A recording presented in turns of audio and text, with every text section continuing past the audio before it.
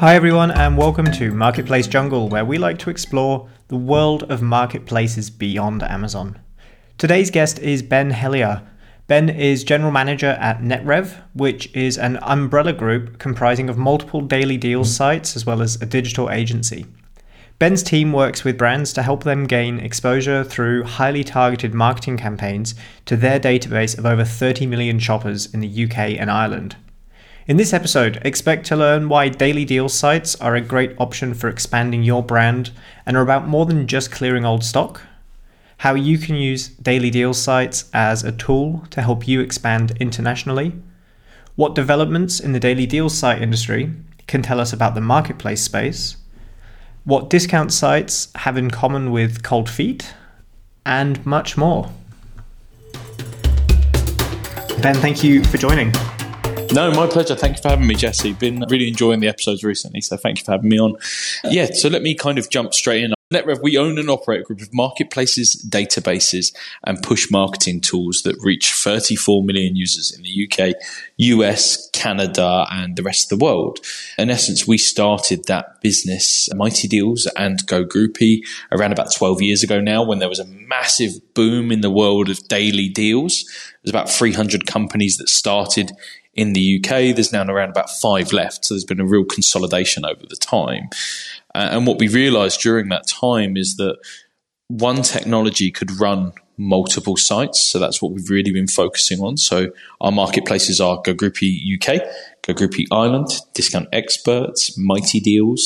And then we've also got a performance marketing business called NetRev. And inside of NetRev, we have 34 million users where we drive traffic directly to our partners and to our marketplaces. So tell me about daily deals, because this is Marketplace Jungle, not Daily Deals Jungle. And I'd like to know how you define that. Where does it come from? What does it mean for a retailer that's looking at this? Is it just a place where they can sell discounted products? Is it a place to sell out of line products? Who's your customer and who is your partner? So our partner is absolutely anyone looking to reach a user that is money conscious, someone that is maybe not willing to pay full price on absolutely everything, or maybe they are, but they're looking for inspiration. Our whole tagline here is to surprise and delight our customers. If a user knows what they're going to buy these days, guess what? They do one of two things. They go to Google or they go to Amazon. Daily Deals and what we do is all about push marketing. It's about taking a great offer, a great price, finding that right user in our databases and shouting about it in their face to say, here's something we think you're going to love. Here's something we think you're going to want to buy. And guess what? It works. I know it works. Daily Deals. You know what? I was just thinking it works really well, because right now, while we're sitting here talking, and I'm sorry that anyone listening isn't going to be able to see this, but I'm wearing a pair of Ugg boots that I bought in 2011 when living in Australia from Catch.com, or Catch of the Day even, as it was known then, which is now catch.com.au. But I wasn't in the market for a pair of Ugg boots. I was a 22-year-old dude living on the other side of the world that just had cold feet. And then I got an email saying, hey, look at this glorious hug that you can wrap your feet in. And I was like, yeah, I want that. I want this cuddle for my feet. And I'm still wearing them almost 10 years later, or over 10 years later. So, I'm your target audience, and there's definitely a market for surprising people with good discounts. I think the thing is with data over time, everyone's become our target audience. Right, when you're selling things to people, you know who they are, you know where they are, you know what they're buying and when they're buying it. So over time, you can start using that data to go, hey, here's Jesse over here, and maybe he's bought Ugg boots before. Do you know what? He might be really interested in some fluffy socks as well to go with them Ugg boots, and they're an amazing price right now at $3.99 as well. So guess what? Jesse sees that email, he's hooked, and he buys them fluffy socks. He probably would. It's really cold in Germany compared to Australia. But that's what we do. And Daily Deals, I suppose, didn't used to be marketplaces. Let's be very straight about that. Daily Deals started off as a industry that was all about one product, one day, selling through as much as you could. And that has evolved over time to deals were around for 7 days, deals were around for a month, to then discount marketplaces, which is very much what we would consider ourselves now rather than daily deals, is that we've got 19,000 deals on our platform, something like that. It's curated. It's not as many as someone like an Amazon or an eBay. It is still much smaller in terms of selection, but that's because we don't anticipate users coming to search. We're waiting to push the deals to the right users. So if we had, 20 million lines that Amazon may have, it's not a possible task. And we don't want to compete with Amazon because I think that's a bit of a fool's game. Yeah, no, you can't out Amazon. But absolutely. And that's not my line. Someone recently said that to me on this podcast, and I can't remember who it was, but I'm using it now. It's interesting, though, because there's many marketplaces which started out as daily deals sites. Here in Germany, we've got Limango, there's Groupon, there's Catch, as we already mentioned. You said 300? Yeah, so when the daily deals industry boomed, there was about 300 people that ran into this, and this was every newspaper, celebrities such as Peter Andre, ITV presenter had one. Barclays in the UK, they even launched a deal site for a period of time that we actually ended up supporting them with. But they all moved away from it because back in the day, it was like the Wild West. Sellers were coming on. Goods were being promised to be delivered within certain timeframes that were never arriving with customers. A lot of people got their fingers burnt. So we learnt the hard way. And we've managed to be one of the lucky few to survive and weather that storm and actually grow through it as well. Do you see a parallel there to what's happening with marketplaces at the moment? Absolutely. I think far too many businesses are moving into that sphere of marketplaces where they don't necessarily have the control they used to as a retailer. When you're using someone else, I know you mentioned this a lot, working on 15% margins, you're not working on traditional 30, 40, 50%. It's not just that, but someone else is doing your fulfillment. Someone else is doing your aftercare. Someone else is supporting the warranty, whatever else it might be. But the user associates that with your brand, not with the seller. So if they have a bad experience, that's going to impact you as a retailer, not just the seller that's on your marketplace portion of your site.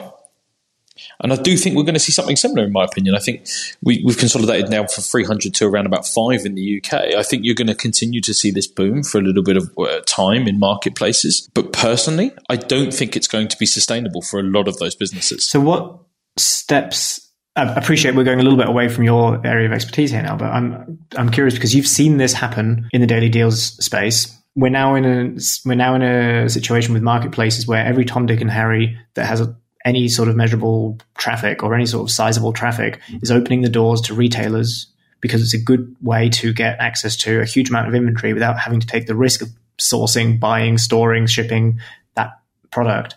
Do you see any options for a retailer that's looking at selling on those marketplaces to balance taking advantage of that opportunity, i.e. being on as many of those marketplaces as possible and selling where those buyers are and maybe discovering new buyers through these connected marketplaces, be it Decathlon, B&Q, H&M, Debenhams, whoever it's going to be, without running the risk of getting themselves into a position where they're too reliant on that revenue? Because let's face it, Amazon is probably not going to go anywhere one day to the next. Mm-hmm. But you see it with, for example, Tesco a few years ago, a number of retailers that did become successful and did become reliant on Tesco. It was a sizable portion of their income. When the Tesco marketplace closed down, that hit them hard. And we've seen the same thing in Germany recently with MyToys and Zalando. What happens if how can a retailer protect themselves against being in a position where they're selling on all of these marketplaces and then suddenly they will disappear again? We had the guys from Velocity on here recently that I think handled part of this very, very well. And they were speaking about Play.com, right? And that's a great example of so many sellers were reliant on Play. So many sellers that I know were reliant on Tesco's. And unfortunately, when they went kaput, a lot of them sellers had huge revenue holes to fill. They still had a lot of people's mortgages to pay, right? And then they had to kind of jump around very, very quickly and go, okay, how do we do this? Do we get on Amazon? Do we get onto another marketplace? It's exactly the same as what we've seen in daily deals. The amount of merchants that we've had call us over time and say, oh, N-Crowd's collapsed, KGB's disappeared, whoever else it might be. This company's gone and they owe me a lot of money at the moment. I'm really going to struggle to get through this. I need to increase my exposure and my sales with your marketplaces. I don't see that changing. I think there always will be people that over-rely on things. But if I was a retailer at the moment, I would be looking at this marketplace and my eyes would just be seeing pound coins everywhere. There is a huge amount of opportunity and there's never been more technology than now to make the life of the retailer easier in terms of selling on more marketplaces, handling the fulfillment, the customer services, everything that comes along with it. I would be personally diversifying to as many as I can and trying to have my eggs in all of the baskets available to me rather than putting them into any single one. And one of the things that I don't know if it's ever been mentioned on here before as well is, of course, building up those direct sales as well as on marketplaces. When you sell on a marketplace, that marketplace takes the data, they take the sale, they take absolutely everything. You sell on your own platform, you're building all of that up as well. So your reliance on those marketplaces isn't so high. For me, I'd be trying to achieve it all. Make hay while the sun shines. Get on as many of those marketplaces as possible, and then on the off chance that two of them disappear, you've got enough revenue coming in from all the rest that you might notice the hit, but it's not going to end you. Absolutely. A colleague of mine this morning was mentioning about Americanas over in Brazil, and that they're doing quite good business over there. So I had a little look, and it's like, wow, they've got huge debt problems at the moment. They're refinancing. They're potentially going to go out of business. And that can happen to anyone. And from my understanding, albeit very basic, they're one of the biggest out there. None of us, I don't think, are immune to the external factors that are happening at the moment. I mean, we had it very recently. To be honest, I don't know what the latest state is on it, but with Debenhams was a prime example in the UK, and Galleria here in Germany is another huge name which has been on the high street for as long as anyone's been alive and longer. And they struggled. They ended up merging with their closest rival. It was sort of like the equivalent of Debenhams and House of Fraser getting together. Then they opened a marketplace. And now 3 years later, they're gone. They ended up losing all of their high street stores. They couldn't pay the rent anymore. And they ended up having to, as I said, merge with their main competitor. It's a changing market, and it's hard to stay on top of it. Yeah, I think getting diversified and selling in as many marketplaces as possible. And as you said, your own D2C store, which is also another challenge specifically for more traditional brands who use marketplaces often as the first step in D2C. It's sometimes the very first time they've ever sold direct to consumer is through marketplaces. They've traditionally relied on wholesalers and retailers. But that then obviously comes back to where you guys can help, because you deal with the brands directly as well, right? So how does that work? What does that look like? So we deal with brands directly, we deal with resellers, we deal with distributors, we deal with importers, you name it, they can kind of come and sell on our platforms. As long as they can show a genuine discount to our users, then it's something that we're interested in showing to them. I just want to add as well, in terms of diversification, I think it's really important in today's world, not just diversify across the marketplaces you sell on, but the markets themselves as well. If you're selling just in the UK at the moment, you're ignoring a huge opportunity to move cross-border.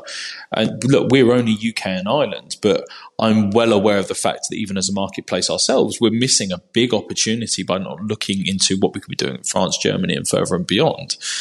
So I think retailers themselves need to be looking at all of those opportunities and going, look, I need to start spreading myself out there. Some people are doing it very right, and for others, it's just an opportunity waiting to be discovered. So what does it look like on an operational perspective? I'm a brand, I'm listening to this and going, oh, you know what? Yeah, I've got some end-of-line outlet stock, or maybe I've just got some products that I can sell a bit cheaper. What happens? How do I access these 32 million customers? Yeah, absolutely. So as I mentioned, we're a curated marketplace, and we're still in this world of technology and AI and things. We're still about people, we're still about relationships, and we're still about understanding and listening. So the first thing that any brand goes through with us is an onboarding process. They speak to one of our sales reps. Our sales reps goes through absolutely all of how we work. Our accounts come on. They give us a price that they need a return of. Our sales rep review the market rate, look at their sales prices and say, okay, great, that discount exists and the level of commission that we can make on the deal is acceptable for us. If not, and it's not going to work, they're quite honest and turn around and say, look, there's just not enough in this. You've got to reprice in order to make this work. Once everyone's happy, we do the typical kind of, contracts and things that need going in place, where you'll take the SKU numbers, the full item descriptions, any barcoding or anything else that needs to be going in to translate from our systems to the seller's system, and of course the important pricing and stock caps and things like that. Once we go online, customers comes on, they see the item, they buy it on our platform, they enter their postage information, we take the postage amount and everything, and then that order is then translated to our partner. Our partners ship things out, and then they simply invoice us back in for the items that they've shipped out with tracking. So it's a really, really simple and easy to use system that anyone can use. So how many products would a typical brand offer for sale on these discounts? Is there like a standard quota? If they've got a total catalog of, say, 1,000 products, would they send you all 1,000, or is it 10 that they're going to focus on? Or yeah, I mean, typically no brand's going to want to come onto a discount platform and discount absolutely everything that they have. Typically, they're looking to do end-of-life, refurbished and reboxed goods are fantastic. Not only is there kind of a much larger benefit to the world and the planet that we all live in by using refurbed electronics and things like that, but it also allows the user to get a fantastic deal, to be honest. So outside of those brand new goods, you probably see a brand coming to us and maybe offering 2-3 items at a time, unless things are going end of line or they're refurbished. You do have resellers that, of course, come on and they've got a lot more margin to play with. So you might have a reseller sell 50 to 100 items.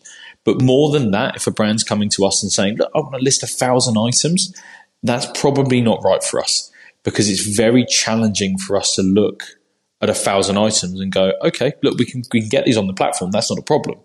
But making sales on them is going to be a challenge, since we are we hang our hat on being bloody good at it, but everything we do is push marketing. So we're prolific emailers. We're good at social media. We're good at PPC, everything else that comes along with it. But we are about shouting to the right user in their face, this is a product that we think we're going to like.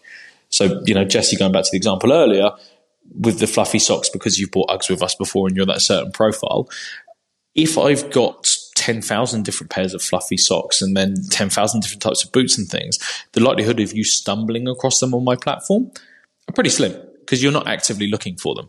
But because I understand that about you as a user, and I think this is a great price for this user, putting that in a push notification or an email and getting your attention, that's where we're going to have our success. And we've carved this really nice corner of the market out for ourselves, along with, our competitors, that people like Amazon aren't really paying attention to.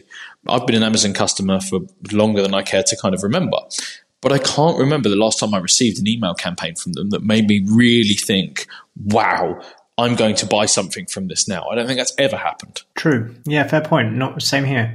You mentioned that there's also a digital agency element to NetRev. So you've got a lot of data and it sounds like you really know what to do with it. I'm a brand and I've got 1,000 products for sale and I'm going to give you 10 of them to market to your audience through your various daily deals sites or marketplaces, however we want to name them. Can you help me to leverage that 32 million user database in other ways? Can I send those leads to my website? Absolutely. So, what? When I first started out in this life and got involved as kind of employee number 8 at MightyDeals, everything I learned and everything I knew, I was never going to tell anyone, because that's how I make money.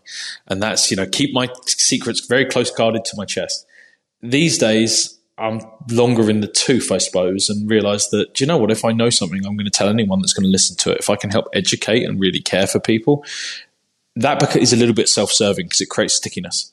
And I might not earn any money out of it, and our agency might get nothing out of it right now. But if we can give someone some free advice that works for them, guess what? They come back. And eventually we start making money together. So it might be that people come to us as an agency and they go, look, Ben, I've got these crystal glasses that are worth £1,000 each, and I'm willing to cut them down to £900. That's not right for my marketplaces. And I'll be very explicitly clear about that. My agency, on the other hand, may be able to help drive traffic directly into them, may be able to help with lead acquisition, brand exposure, whatever else is they might be looking for. If not, yet again, don't use me right now. Use this person over here that I know. They'll be able to help you achieve your goal. A year later, they might come back saying, actually, do you know what? I just need to do a stock clearance on these now. And then bingo, we may be able to help. So to take advantage of that offer, to put that advice out there, you're running this agency, you've got this experience here. For a brand that is looking at D2C by their own website now, not marketplaces, most brands obviously don't have a database of 32 million users. Let's say they're lucky to have 10% of that. What are your tips? What can they do to really leverage that data that they do have? What tools should they be using? What information should they be looking for? What metrics should they be looking for? How can they figure out which of their buyers that are in their database are the ones that are going to buy that pair of fluffy socks? So I think my first tip in kind of, acquiring data and looking at marketing strategies and things is speak to industry peers. Most people are actually willing to give you information and like freely, things like this, talking to each other openly. There's a lot of it out there, not just in this kind of podcast. I think this is relatively unique, but in terms of you reach out to actually an industry competitor, they will probably sit down with you and talk to you about things. I remember when GDPR came out in the UK, I met with pretty much all of our competitors at the time to have an open discussion around how are you dealing with things. and then tell them very openly how we're dealing with things, because we're all facing the same kind of problems. And I think that would be a very similar kind of story of people like sharing their successes. So if you, as a new startup, are struggling to kind of get data strategies and understand how maybe you should win more, people will actually tell you if you ask. But if you don't ask, you don't get it. Number two, I think, is looking at your users and trying to profile them as much as you can. So trying to understand, and you can do this there's lots of free agencies out there. Ginger Black, Greenstone in the UK are both fantastic, and they do really good kind of data profiling reports on people, where they'll cross-reference your data with the data of, I think one of them has 41 million, the other one has about 60 million records. And they then spit back things in terms of, your user's gender and things like that. It's all no PPI in there and things, so you can't tell it anything about the individual users, but it gives you an overview of what your company and what your buyers and maybe your non-buyers might look like. And then you can engage with agencies like myself to go, look, I know who my customer is. How do I find more of them? And just be honest with the agencies you engage with. We work with brands that are doing things on a cost per sale. We work with brands that are coming in with huge kind of 6-figure budgets and asking us to help build brand and build reach. But not the same strategy is right for absolutely everyone. Everyone's got to walk their own path. Thank you. That's really, it's general information, but it's very helpful to give people an idea of of which direction to go in. So to bring that back to marketplaces, where does this fit into a typical marketplace strategy? Because many brands will look at marketplaces as the place to go to offload their out of line or end of line or out of season stock, or refurbished. They're selling on back market or Amazon Refurbed or whatever it might be. And that was the example. Coming back to that, it was Eddie in the most recent episode said, eBay, you can't out Amazon, but back market have out eBayed eBay with the refurbished and secondhand goods. Where does a marketplace active brand fit your businesses into their overall strategy? If you're a massive reseller or brand and you've got huge depth of SKU lines, and we work with a number of the people that have been on your show before, then they rotate those deals and they kind of have an evergreen sales income with us, which is great, because as one deal comes off discount, another one goes onto it. So they can kind of have a nice constant life stream with us, and that can work really well. And I know Shah was on here recently talking around about how he's worked very well with Groupon Voucher ourselves at GoGroopie and MightyDeals, and that works incredibly well with them. We have other brands, however, that use us more for the peaks and troughs. So come Christmas time, for an example, they may use us because they've got too much of a certain type of fragrance, or they want to acquire, they're slightly below their sales quota, so they've got to hit a few more. So they use us to very strategically align with their goals. What I would say is when you interact with a discount marketplace like ourselves, is just uploading a load of products is not going to do you any good. Uploading those products and getting exposure will, however, do you good. It's making sure that the deals that you're offering are right, that are going to get in emails, they're going to get in the pushes and things. Because if you just want to upload 1,000 products, you better go into Amazon. But Amazon's not going to pick up the fact that all of a sudden you've got a 60% off item. A discount marketplace will. And the discount marketplace, you can pick up the phone. You can talk to that sales agent. That sales agent has then got a direct line to the marketing team. That marketing team are making sure it's number one in an email that's going to be seen by 2 million users. It's getting all of this exposure for free that's built into the commission rates and things of the platform that you wouldn't necessarily get on a typical marketplace. On a typical marketplace, to get that exposure, you've got to go in, you've got to boost it, you've got to increase your PPC. But then realistically, you've still got to hope that people are searching for that term in order for your PPC and things to activate in the first place. So what would you say to a brand who, because this is something we face with brands and marketplaces in general, it's going to cheapen my brand. I don't want my products showing up next to those from my competitor or with a 60% discount. How do we overcome that objection? Or is that an objection?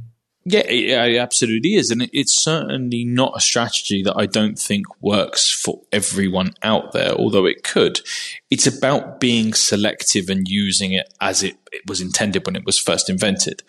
It is a limited time discount platform. And if any brand was to come out there and offer an incredible discount for a limited period of time, in my experience, it doesn't cheapen the brand at all. I'm not sure if you saw Samsung's latest phone campaign. We work with them on this on the agency side rather than our discount marketplace side. But any phone you traded in at all, you would get £600 off the brand new Samsung S23. £600? £600, absolutely. For any phone? Any phone. That's a huge incentive, right? Now, Samsung are a brand that do their research and they will not be cheapening their brand. They know that there is a finite window to run it. And I think it was run for only 2 weeks. But the sales that captured during that time, the press, the coverage and things, and the brand building it got, probably invaluable. No wonder Google's shitting itself about Samsung moving over to Bing. Yes. If they're offering 600 quid off the next phone, that's... Yeah. But discount marketplaces are no different from brand strategies that they've had for, since the dawn of man. You look at any of the tier one brands out there, they all offer discounts. They all offer outlets. There's always something, but they're in control of it. And I think that's the thing, and it was definitely mentioned on here before as well about how brands can come onto the marketplace platforms and they can control the voice rather than someone else controlling it.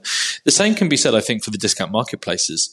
There's lots of resellers out there that have access to branded stock, and I don't necessarily think that many of the brands themselves have been looking at the discount marketplace as a legitimate place to sell. But it gives them that level of control that I don't think they currently have. It's a really valid point. And so you mentioned that you're not active in Europe yet. I use the word yet optimistically.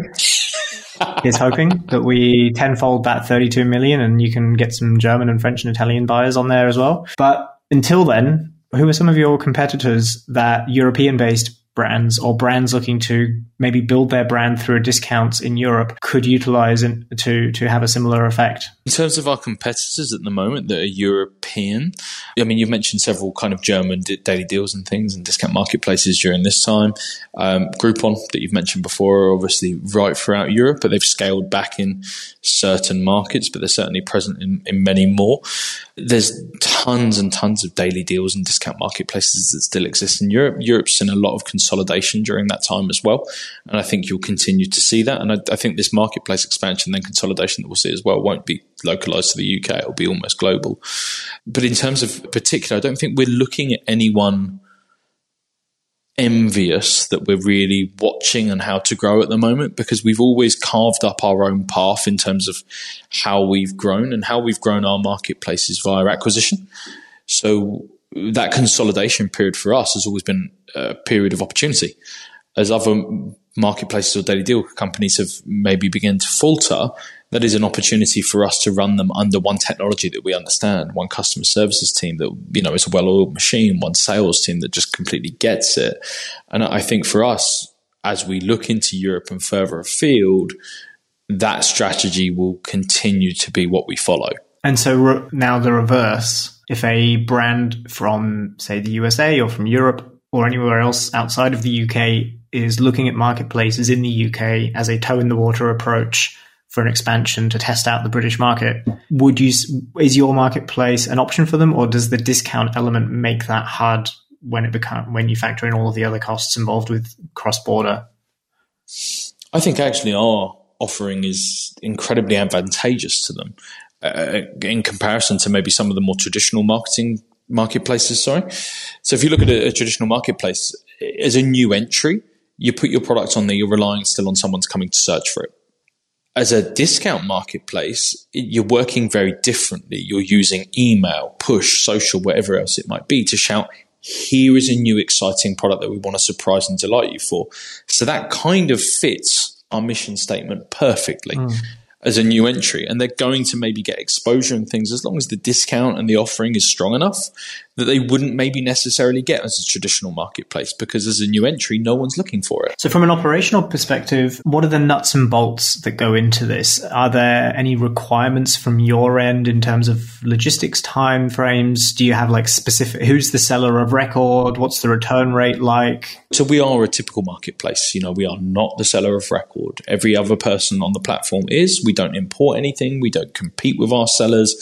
Anything like that. We really are just a pure play marketplace. In terms of operations, we went through the onboarding process earlier, but it's really nice and simple. It's simple kind of SKU numbers, barcode numbers, item details, caps, things like that. We can then API and connect into our seller systems so they can receive them orders nice in real time.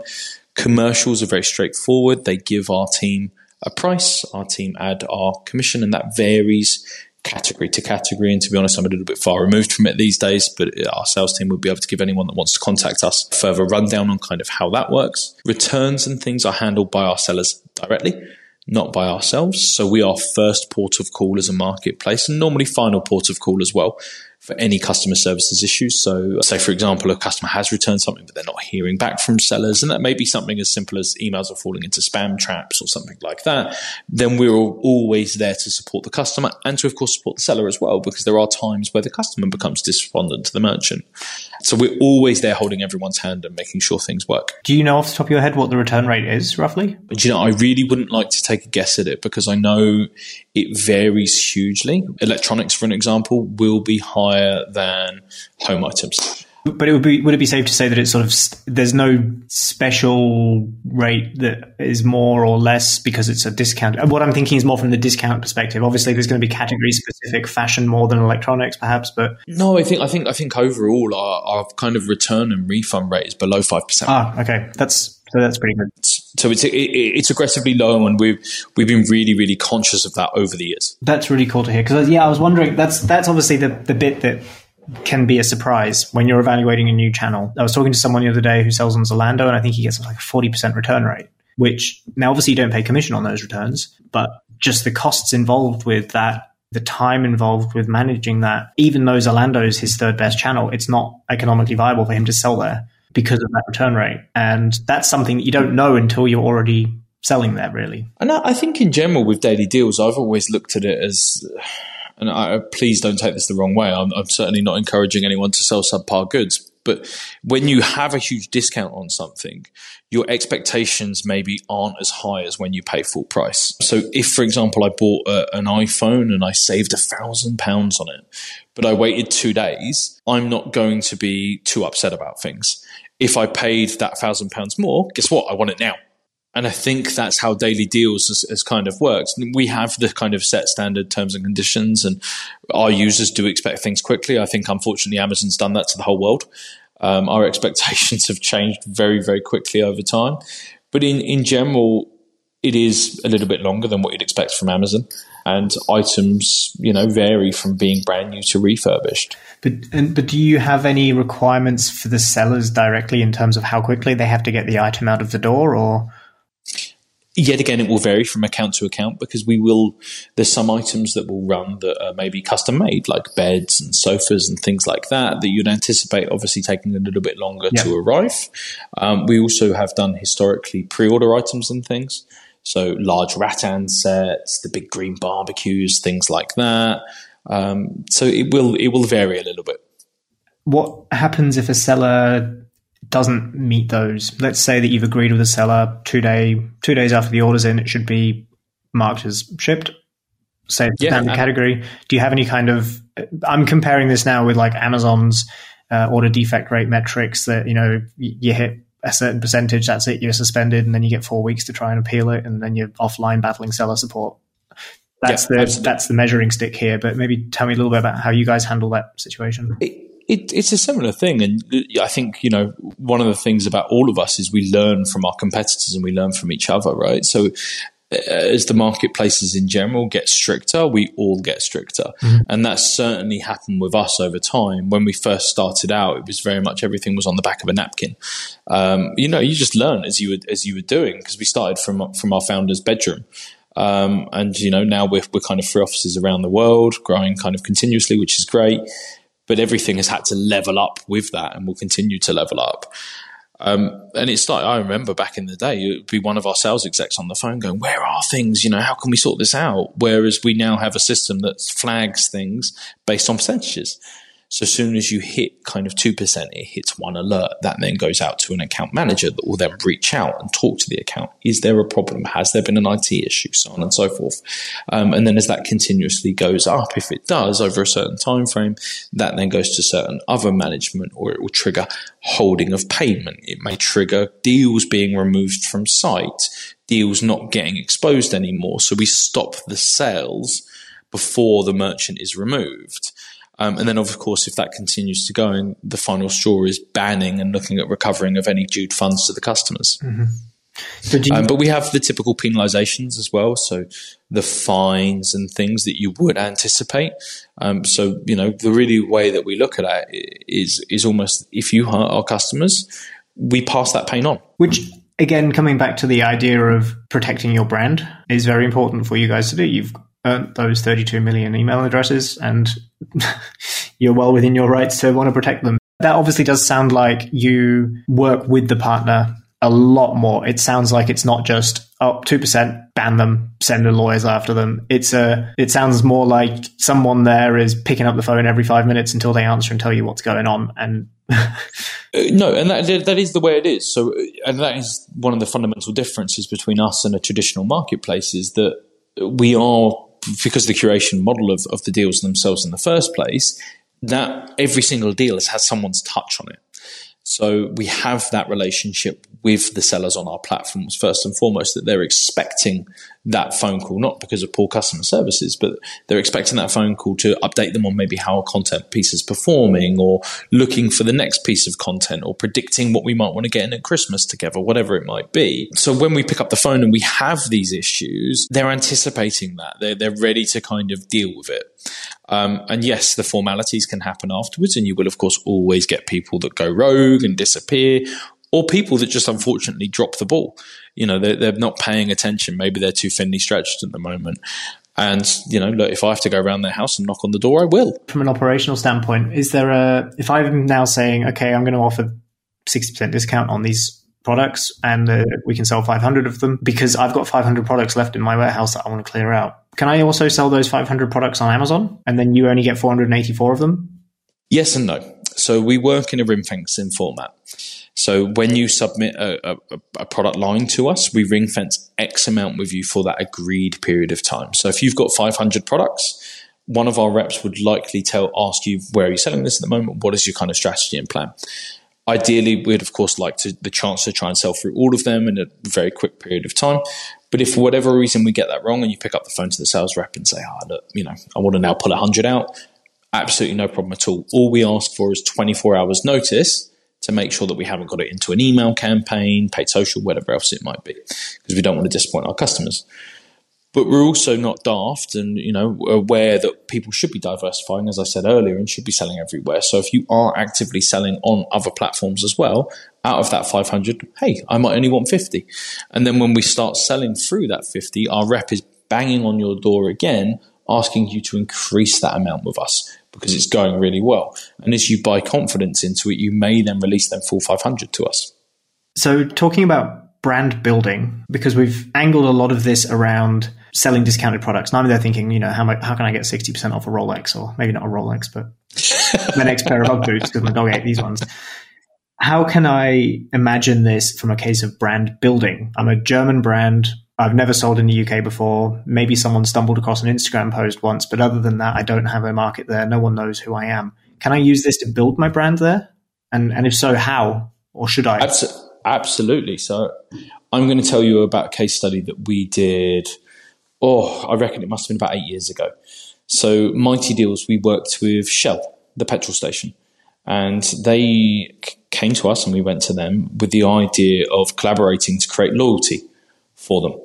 So what we did is run a campaign that £10 for the customer to spend would get you £20 of fuel. And that was on a loyalty card. So that went out physically through your door, that you then added to your wallet. And of course, the idea for Shell being is that every customer that went in would not just put £20 in their card. They'd then end up putting another £10, £20 or whatever else in. They're then collecting reward points on that card for every £1 that they spend. And they're going to buy a Mars bar and whatever else it is when they're in the forecourt as well. And that campaign worked incredibly well. I think we sold around about 60 to 80,000 vouchers for that in 2 weeks.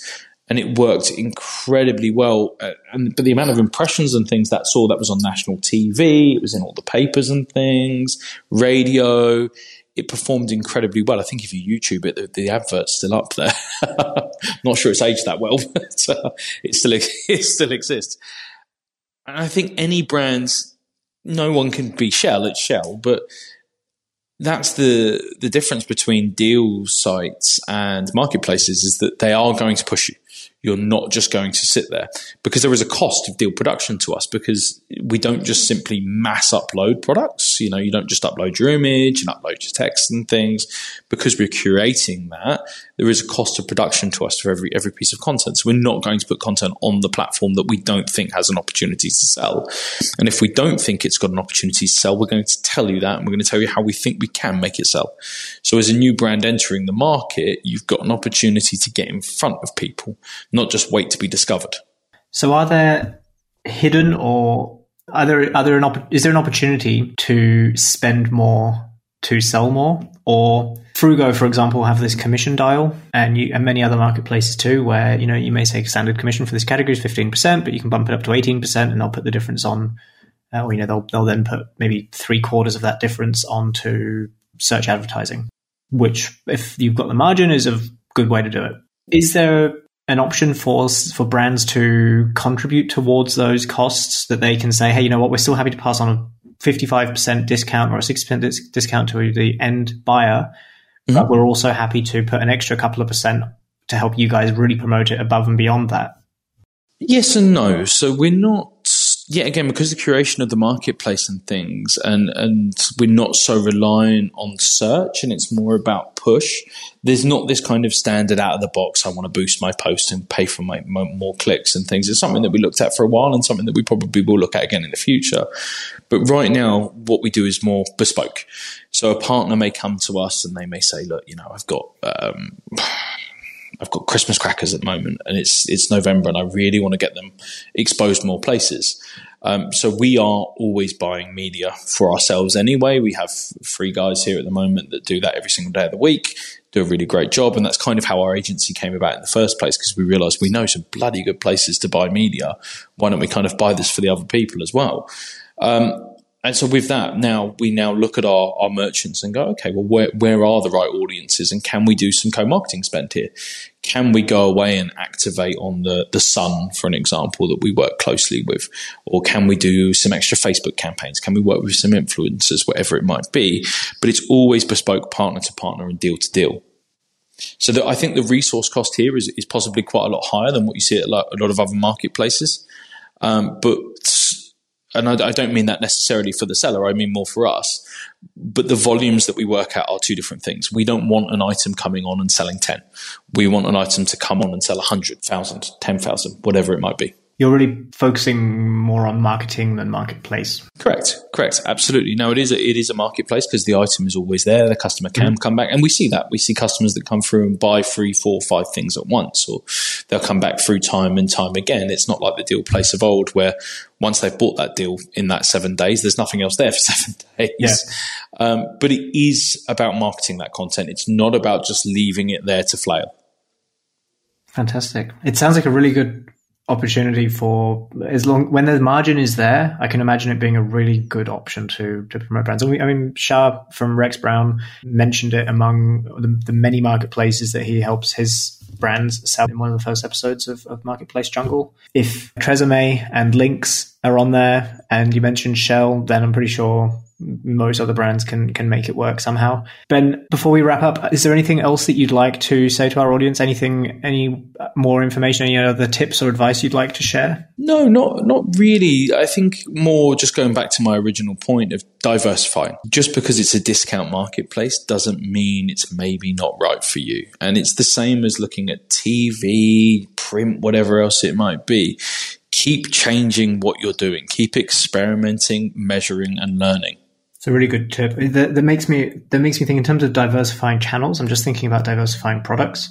And to the question of, will this channel cheapen my brand? The question that you might want to ask yourself is, what is your brand perspective from the consumers on that channel? We did a project recently with Moleskine products, the really nice notebooks. Oh, yes, I know the ones you're on about. The really fancy notebook company. Yes. Very nice. Very nice notebooks. Turns out they also sell laptop bags and accessories and like all sorts of bags, backpacks, and all sorts of other random bits that I guess are loosely associated with notebooks. But that for me was a moment where I was like, hang on a second. Okay, maybe I don't want to discount the notebooks because that's my brand. But if you've got a €250 laptop bag that has the brand name that you associate with quality, but isn't specifically your main product for which you are associated with, then that's suddenly a product that you can discount without affecting the overall image, would be my perspective on it. And what happens when you release the next version or you want to build brand awareness for a very limited time? Would exposing that brand for 2 days to discount do you damage? Not in my opinion. Well, particularly with calendars as well, with those like notebook calendar, the handheld analog diaries, handheld, God, as if it's like a, I don't know. Are we in black and white? Or? I think we're outing ourselves as millennials. But I'm just thinking, right, because you get to November 2023 and you've still got a bunch of 2023 diaries sitting in stock gathering dust. You can still discount those and flog them as notebooks. Someone somewhere is going to happily buy a good quality notebook. They don't care if it's got the dates from last year in it, or they just want to have a page somewhere nice they can write the shopping list or their own diary or whatever. That's right. And it doesn't necessarily even just have to be about discount, right? You can do added value. So every notebook comes with a free pen, for an example. So it's something that's non-standard. It's something that's exclusive. It's something that's still enticing to the customer. It's about having something where the user feels like they've got that discount and they're saving. Do you ever bring multiple brands together on the same deal? We haven't. It's always been an interesting concept, but it's not something that we've really managed to conquer yet. I can certainly see the merit of it, but no, unfortunately not yet. I can imagine that working really well. Bring two, you just bought a skipping rope from that brand. Do you want to get a yoga mat from this brand too? Well, 100%. And you see it, a lot of the big press these days in kind of the affiliate marketing world and things is gift with purchase and things like this, So you buy this and then at the checkout you can add a free hair lotion or whatever else it might be. Protein shaker. It's always a protein shaker. But we need them. Yeah, definitely. And definitely 5,000 all plastic and preferably like that really cheap plastic so that it just stinks when it's left in your gym bag. Oh, yeah. Yeah. All right, Ben, let's call it a day. Honestly, thank you so much for taking the time. It's been really cool to hear about this nuanced corner of our industry because it's not one that I've given enough time or space, but it's one I'm definitely going to start talking to people about because I think it's definitely an opportunity to, as you say, access about half the population of the UK. So definitely not a small market share. Not at all. Not at all. Jesse, it's been a pleasure. Thank you so much for having me. Really appreciate it. And hopefully we'll get to speak in very, very soon. Thanks so much for taking the time out of your day to listen into this episode of Marketplace Jungle. I hope you also got some really valuable insights into the world of daily deals sites and how they can be used strategically to expand your brand's reach. I personally found it really interesting to explore this otherwise untouched part of the marketplace world, and I'd love to hear any feedback on this from you.